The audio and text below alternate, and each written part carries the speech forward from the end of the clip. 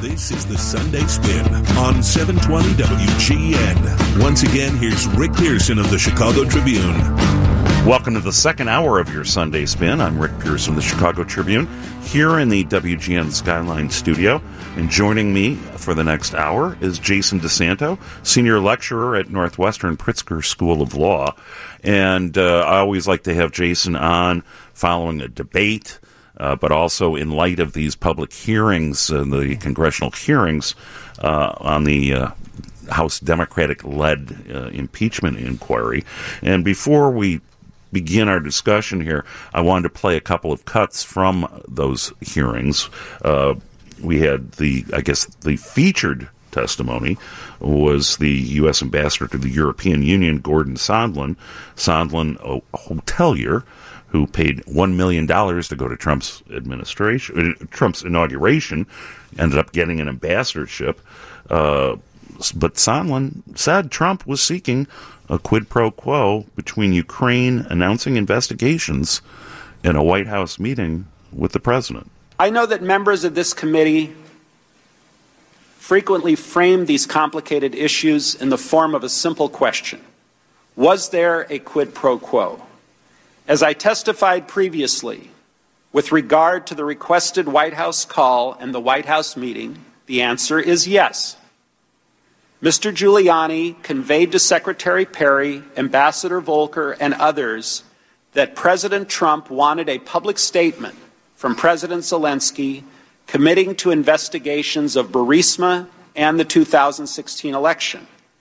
Mr. Giuliani expressed those requests directly to the Ukrainians, and Mr. Giuliani also expressed those requests directly to us. We all understood that these prerequisites for the White House call and the White House meeting reflected President Trump's desires and requirements. So Sondland says he put two and two together to add up that the quid pro quo existed. But Republicans asked Sondland if Trump ever told him directly about any preconditions. Did the president ever tell you personally about any preconditions for anything? No. Okay, so the president never told you about any preconditions for the aid to be released? No.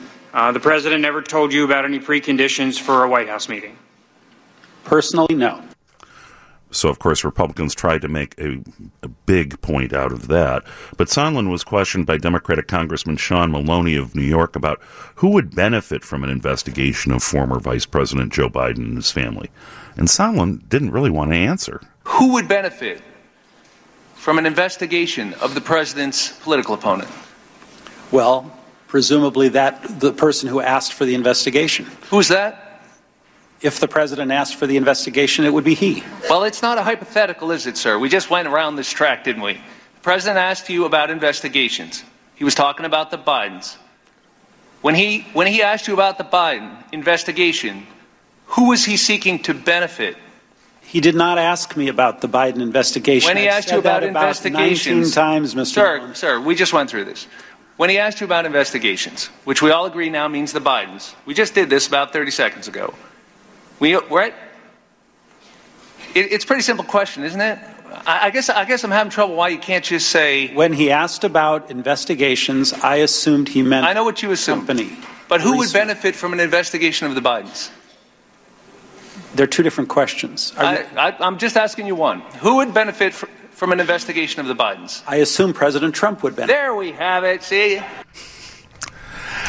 An interesting moment in a long series of hearings. Well, because there's such a long set of hearings, Rick, I mean, Maloney doesn't really need that answer. They can make that argument, and the inference is pretty clear, but sometimes it's important in a long hearing to kind of cut through things and get right to the point. Who would have benefited by this? The president would have benefited by it. It's obvious, but let's get it on the record, and let's get a nice, tight soundbite of it that we can use going forward. And that's what he did. I thought the testimony was very interesting this week. I also thought that former National Security Advisor Fiona Hill was a very compelling witness here. One of John Bolton's deputies. Yes. Yes.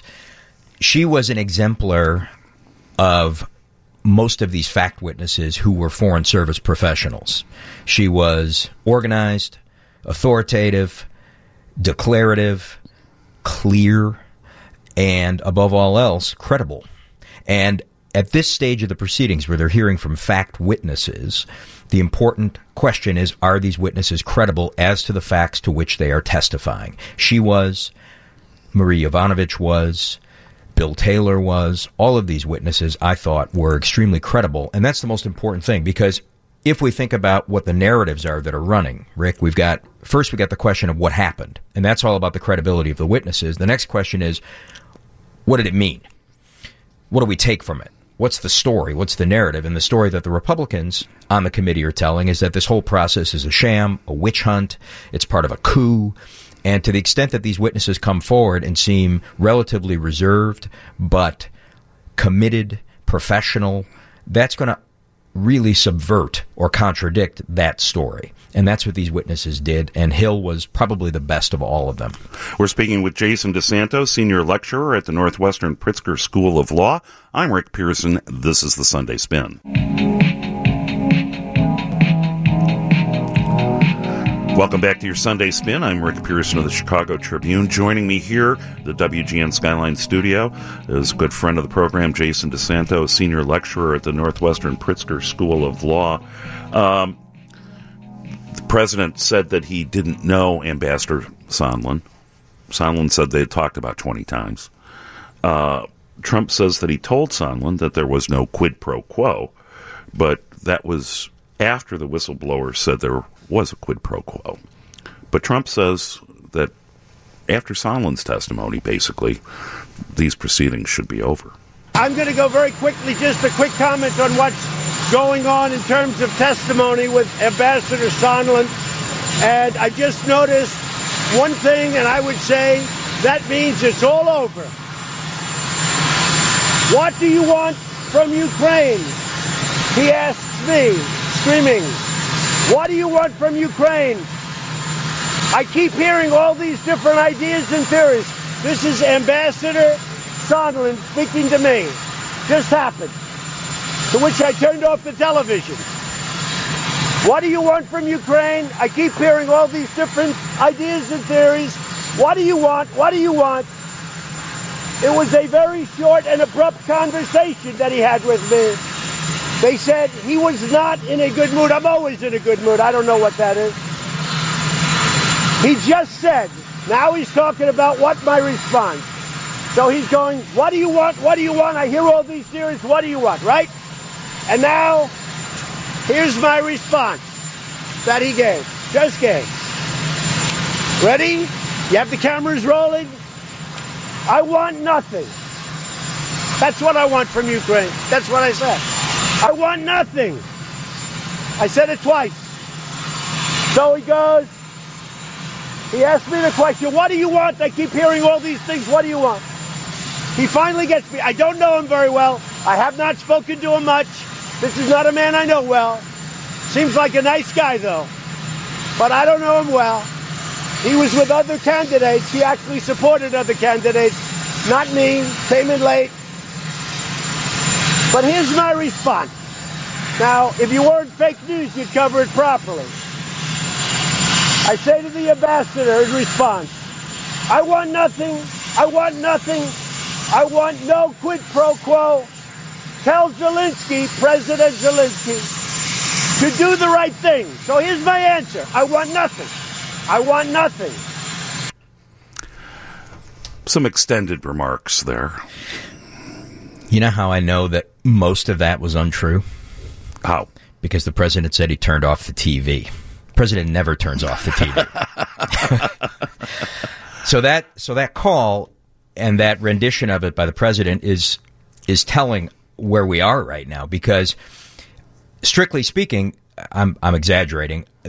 You know, according to Sondland's testimony, that is what happened on the call. Mm-hmm. But it happened on the call after the campaign that had happened before that, in which the president appeared to be pretty clearly pushing for something from Ukraine in exchange for the military aid and the White House visit. And so now, you know, if you think about where we are going forward, you've got this counter testimony from Sondland where he's kind of a problematic witness. He's saying things on both sides of it. Trump who lives in a world of ambiguity and will always just take that world of ambiguity and gloss it to the most favorable for himself. So now the Democrats, counter to that, are trying then to simply say, okay, we really know what was going on here, and they're trying to capture that with the idea of 2 + 2 = 4. And to the extent that he denied that he wanted anything in response, the other hashtag was he got caught. He's saying these things now because the whistleblower's already come forward. People know all this stuff, so now he's going to just say that, no, I don't want anything from Ukraine. So we're kind of getting to that point of the discussion here, Rick, where nobody's questioning what the fact witnesses said. And we shouldn't forget that. Nobody's really questioning the legitimacy of what they're saying. The Republicans really aren't questioning the legitimacy of what they're saying. What they're questioning is, how do we assemble those facts, put them together, and tell a story of what's going on? The Republican story is the whole process is a sham and a witch hunt. The Democratic case is 2 + 2 = 4. We know what was going on here. And then the next phase is going to be, okay, depending on what sense we make of these facts, what is to be done about it? Impeach or not impeach? What are the legal conclusions we draw based on those sets of facts? So we're kind of in this next stage now that we're going to move to. Given this testimony, what story do you draw, and what implication is there from that story? And that's the rhetorical battle that's going on, including on the White House lawn. Do you think the Democrats have helped themselves with public opinion? And the reason I ask that is because ostensibly that's what the public phase of the inquiry was about. But I ask this relative to some interesting polling that I've seen that shows after there had been momentum for impeachment and removal from office, hovering around 50%. Yep. That's kind of backtracked. I think it's unclear. I've seen the same polling. So at the beginning of the week, there was a poll from ABC News which indicated that impeachment and removal was polling at about 51%. Later in the week, there were a couple of other polls, one from Emerson that indicated that support for impeachment had dropped maybe 5 points in the last month, down to the low 40s. And there was a poll out of Wisconsin that indicated that maybe impeachment support had dropped 2 points to go under 50%. I think we don't know yet because those polls were taken before the end of all the testimony last week. Ultimately, the question is, successful with whom?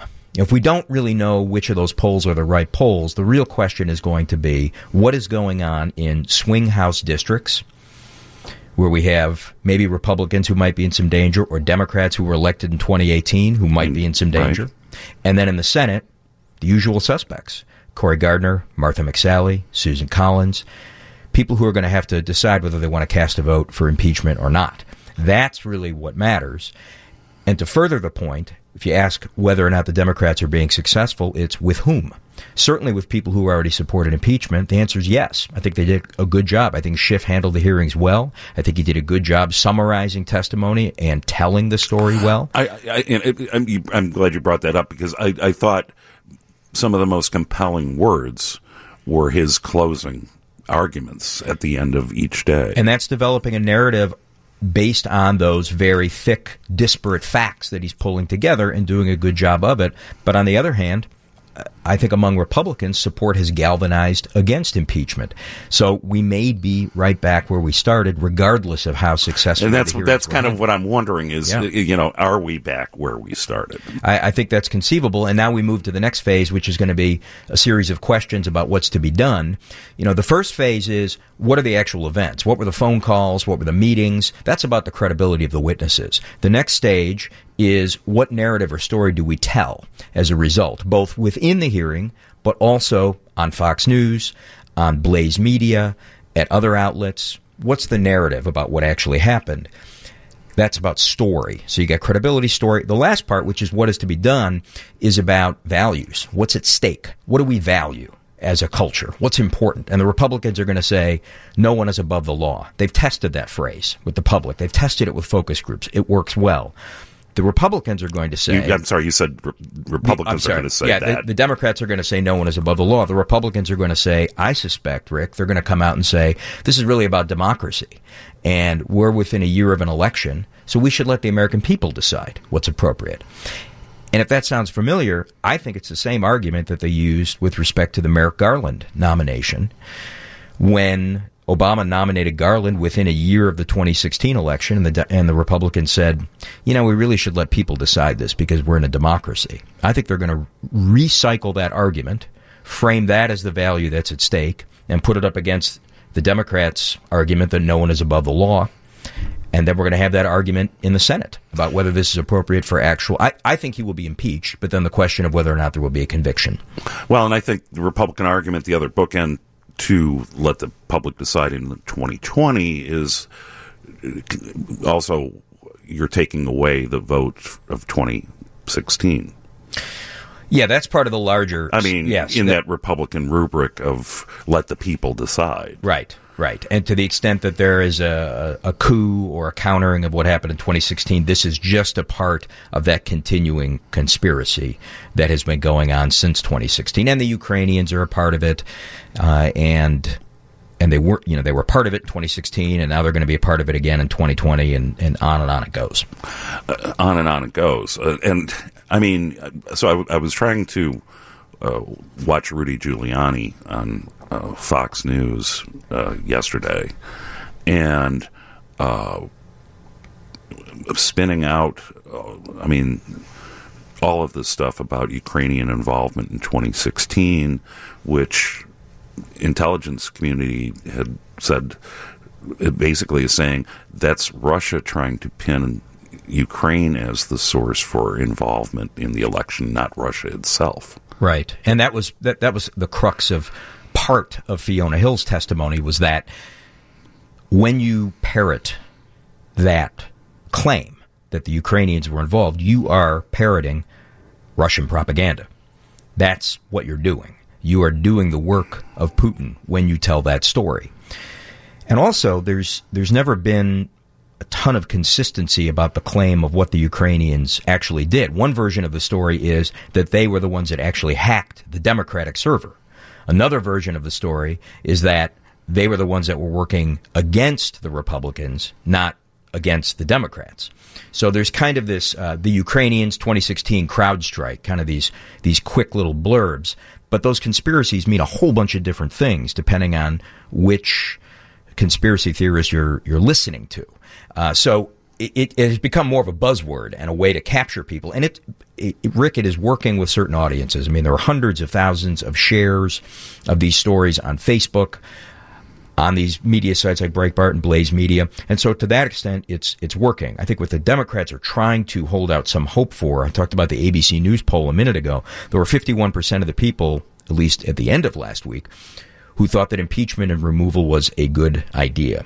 There were 70%, 19% more, who thought that what the president did was wrong. But they weren't willing to say that impeachment and removal were appropriate. And I think that puts a fine point on the question of how effective is the story that's being told going forward and the argument about what is endangered and what should be done about it. And that's the work that Democrats have to try to do. They have to try to capture, I think, somewhere in that 20%, the people who are willing to say, not only is it wrong, but we're going to remove him from office for it. And the Republicans are going to say, you have an election coming up in 2020. Let people decide then. We're speaking with Jason DeSanto, senior lecturer at Northwestern Pritzker School of Law. I'm Rick Pearson. Now the Sunday Spin continues on 720 WGN. Here's Rick Pearson. Welcome back to your Sunday Spin. I'm Rick Pearson of the Chicago Tribune, joined here in the WGN Skyline studio with Jason DeSanto, senior lecturer at the Northwestern Pritzker School of Law. One of the great things I like about Jason is an expert at rhetoric. Is that a fair way to put it?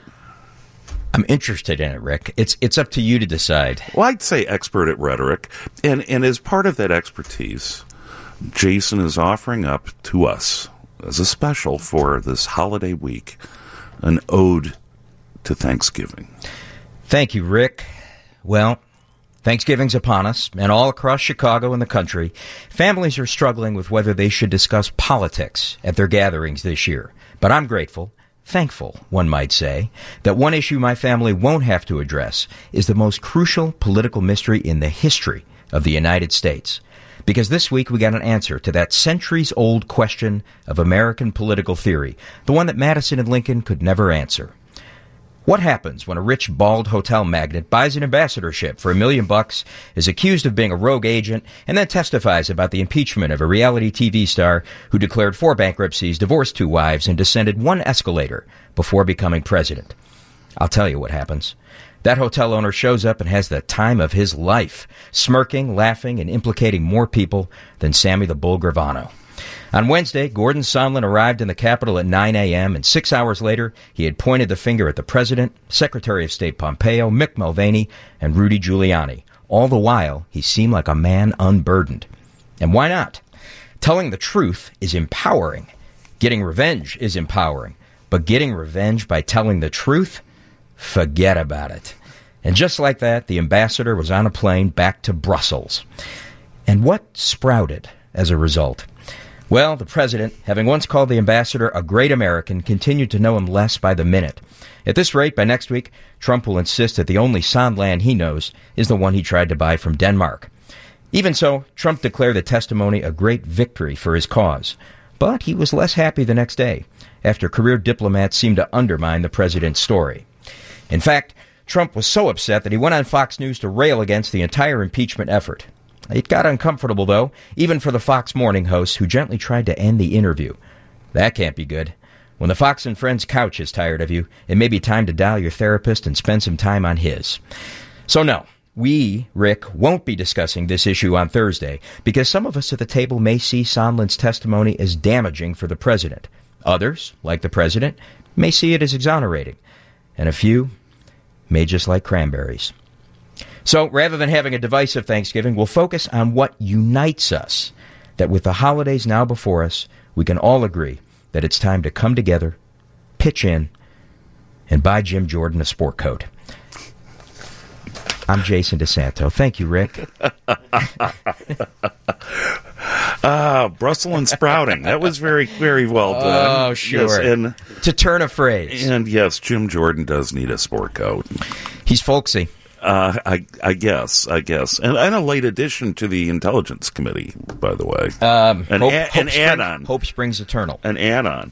I wanted to shift from the House hearings. Shifty shift? To the debate. And the debate in Atlanta, and Jason has provided strategy for Democrats in the past, but I want to play some highlights from it, and then we'll get your reaction to it. So this is a compilation from the New York Times of highlights from the 10 candidates, and we start with Kamala Harris. First of all, we have a criminal living in the White House. The president felt free to break the law again and again and again, and that's what's happened with Ukraine. By the way, I learned something about these impeachment trials. I learned, number one, that Donald Trump doesn't want me to be the nominee. We cannot simply be consumed by Donald Trump, because if we are, you know what? We're going to lose the election. Black voters are pissed off, and they're worried. They're pissed off because the only time our issues seem to be really paid attention to by politicians is when people are looking for their vote. At some point, folks get tired of just saying, thank me for showing up, and say, well, show up for me. I care about this because while I do not have the experience of ever having been discriminated against because of the color of my skin, I do have the experience of sometimes feeling like a stranger in my own country, turning on the news and seeing my own rights come up for debate. I come out of the black community in terms of my support. If you notice, I have more people supporting me in the black community that have announced for me because they know me. They know who I am. 3 former chairs of the Black Caucus, the only African-American woman that ever been elected to the United States Senate, a whole range of people. No, my point is, that's not true. The other one is here. So my point is, I have a lot of respect for the vice president. This week I hear him literally say that I don't think we should legalize marijuana. I thought you might have been high when you said it. It's unfortunate that we have someone on the stage who spent 4 years full-time on Fox News criticizing President Obama. What Senator Harris is doing is unfortunately continuing to traffic in lies and smears and innuendos. I think that Pete is qualified to be up on this stage, and I am honored to be standing next to him. But what I said was true. women are held to a higher standard. Otherwise, we could play a game called Name Your Favorite Woman President. Is heard. But I want to get back to Pete Buttigieg and his comment about experience. I think experience should matter. If your question is about experience, let's also talk about judgment. Interesting debate, but I'm not sure, one, the ratings are down. This is debate number 5, yes, I believe. That was 5. And I just wonder if you have the number of debates, the number of candidates, plus the impeachment issue, the oxygen is kind of going out of this thing. And the energy seemed lower at the debate. Yes. I don't know that the candidates had less energy, but the sense of import of it seemed reduced. That will change in January when we get closer to the Iowa caucuses. When we start getting into the middle of January, people will understand the stakes are a little bit higher, both on the stage and also watching. I don't think this particular debate moved the needle much on the polling. I do think that people did pretty well, by and large, in the debate. In the past, we could talk about people who had absolutely atrocious nights and people who had excellent nights. And I think here they were bunched a little more closely. I would rank it in tiers, actually, rather than in here's who won and here's who lost. I think it's much more of a continuum for that debate that we saw this week. Well, and I thought, I'm not sure Biden did well. And I say that because here was an opportunity, frankly, where everybody was looking at it's Pete Buttigieg is going to be getting the attacks. Right. And this kind of would allow Biden to find a lane kind of to stay in. And I'm just not sure that, he hit the mark. He's not seizing the debates to cement his status as the person who should be going up against Trump. But we have talked about on this show before that there is a certain muddling along that he is able to accomplish in these encounters that seems to work fine enough for him. That his hardcore supporters don't leave him because they say they understand him, and no 90-minute or hour-long debate performance is going to change that. And I suspect, despite having a few embarrassing statements toward the second half of this debate, that will be true again. So if the question is, did Joe Biden cement his status as the challenger to Donald Trump, the answer to that is no. But if the question is, did Joe Biden do enough to keep bouncing along, the answer is yes. We're speaking with Jason DeSanto, senior lecturer at the Northwestern Pritzker School of Law. I'm Rick Pearson. This is the Sunday Spin.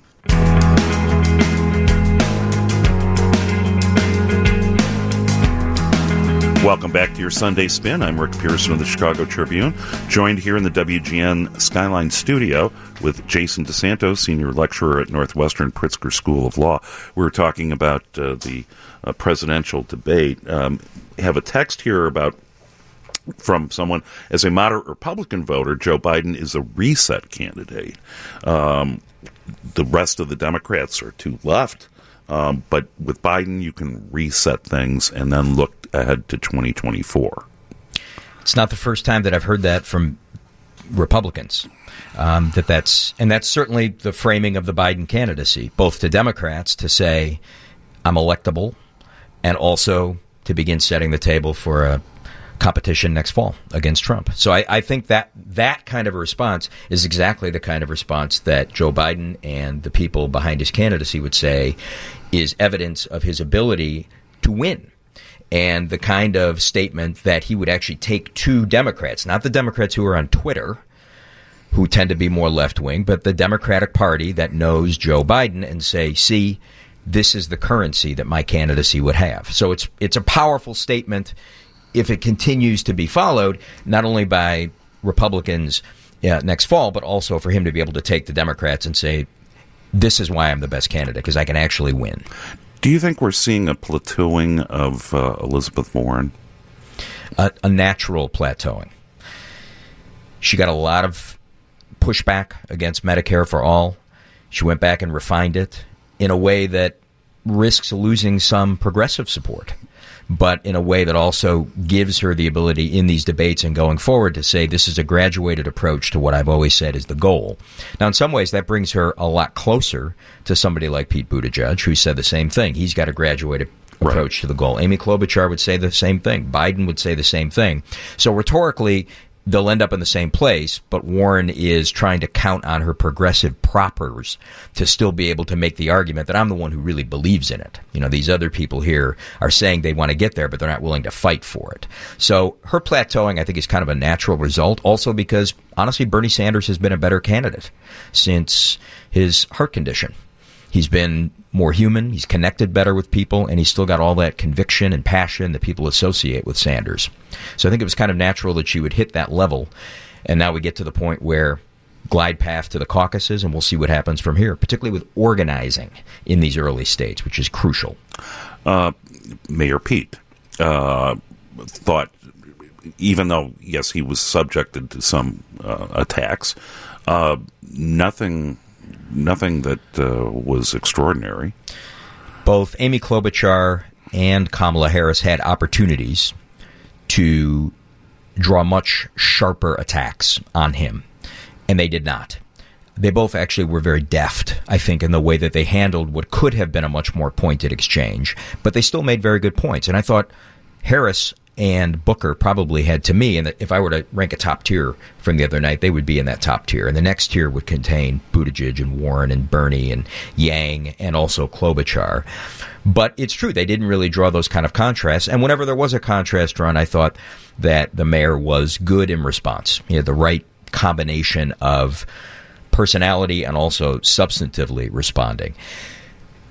And when he had the back and forth with Tulsi Gabbard, that was an opportunity to be a little tougher, as Harris was against Gabbard. And which is something people have been waiting for, quite frankly, is Gabbard to be criticized by Kamala Harris. Yeah, and I thought that Harris, that's low-hanging fruit for a Democrat. I mean, if you can say, hey, here's somebody on the stage with us who spent 4 years on Fox News or 8 years on Fox News and was criticizing Barack Obama.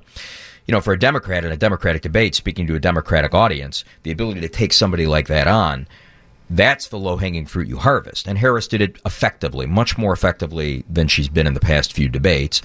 And in the one-on-one with Buttigieg, ordinarily, you would say it would be challenging sometimes for a male candidate to get into a back and forth with a female candidate. You'd worry a little bit about gender dynamics. But Gabbard is essentially reviled by most of the Democratic Party that's watching. I mean, she has a core constituency, but most of the Democrats watching don't like her. So to the extent that you're able to draw a contrast with her, you're not going to hurt yourself as a Democratic candidate. And I thought he did it well, but I thought Harris did it particularly well. Tom Steyer. I thought Tom Steyer did himself some good in this debate. I thought he owned the climate issue, which is what he wants to stake his candidacy on, particularly the Jay Inslee. Since he's gone out, he wanted to stake his candidacy on it. I thought Steyer did well for himself. I thought he had passion. I thought he spoke eloquently about why this should be the first priority. He needed more details, I felt, particularly introducing himself to people on what he was going to do. I mean, his audience is, we respond to somebody's passion, but also their plans. And Steyer needed to back up what he was saying with what he would do. Right. The other person who did well in that climate debate was Bernie Sanders, who sort of interposed himself and then brought it back to his general issues about corruption and about the kind of country we're going to forge, and was able, again, because I thought he had a good night too, to own that issue in a way that the other candidates didn't. So I thought he and Steyer were the best on that particular issue. So, of course, we still have 10 candidates on the stage. And just when you thought the field was being winnowed, you end up with Mike Bloomberg jumping in and Deval Patrick, and I thought one of the most interesting debate-related stories in Atlanta was the night of debate. Deval Patrick was supposed to have a rally at Morehead College and canceled it when two people showed up. Does that say something? It says those two people have to make different plans. I think. Well, but I mean, not good advance work is what it says. And the photo, there was a photo that went around on Twitter as well, certainly doesn't look good for a candidacy. But if you're Deval Patrick or people with Deval Patrick, you're going to say, you know what, it's nothing but up from here, and someday we're going to look back at this as the place where we began. The ultimate question for him is it too late? That's really the question. He is somebody who has a relatively, by Democratic standards, moderate record, but also some more progressive credentials as well. So the theory is he can speak to both ends of the party, that he's somebody soft-spoken and can be a unifier, but he's also somebody who can give a pretty good stem winder of a speech. So again, kind of is able to do both things well. But at this point, the question is, where does he compete? And so one theory is he can make a dent, if not do better, in New Hampshire, because he was the governor of Massachusetts. He ran media that hit New Hampshire for many years, and so they know him there. And then maybe he can use that to compete in South Carolina as well. There's a larger African-American population. I think it's just a question of time, if he has time to do that. For Bloomberg, it's about money. Sure. He's got a lot of it. That doesn't come as news to anybody, and he's willing to spend it. He's spending it on TV ad time right now. Which will include here in Chicago. He's purchased time, and of course, we have our preference primaries March 17th. Correct. And at least one, as one theory goes, you would have Buttigieg who would win in Iowa. You have Warren who could win in New Hampshire. You have Biden who could win in South Carolina. And you have Sanders, heavy union support, who could win in Nevada. At least under that theory, you could have 4 different people winning those first 4 primaries or caucuses, and then somebody like Bloomberg says, okay, now the real game begins. We get to Super Tuesday, and I'm gonna put all the money on the line in order to do well there. But he's got his own issues to overcome. Absolutely. Policing issues in New York. I mean, that's anathema in the Democratic Party. So he will have his work cut out for him. A lot to stay tuned for. Jason DeSanto, Senior Lecturer at Northwestern, Pritzker School of Law, as always, much appreciated. Rick, thanks for having me.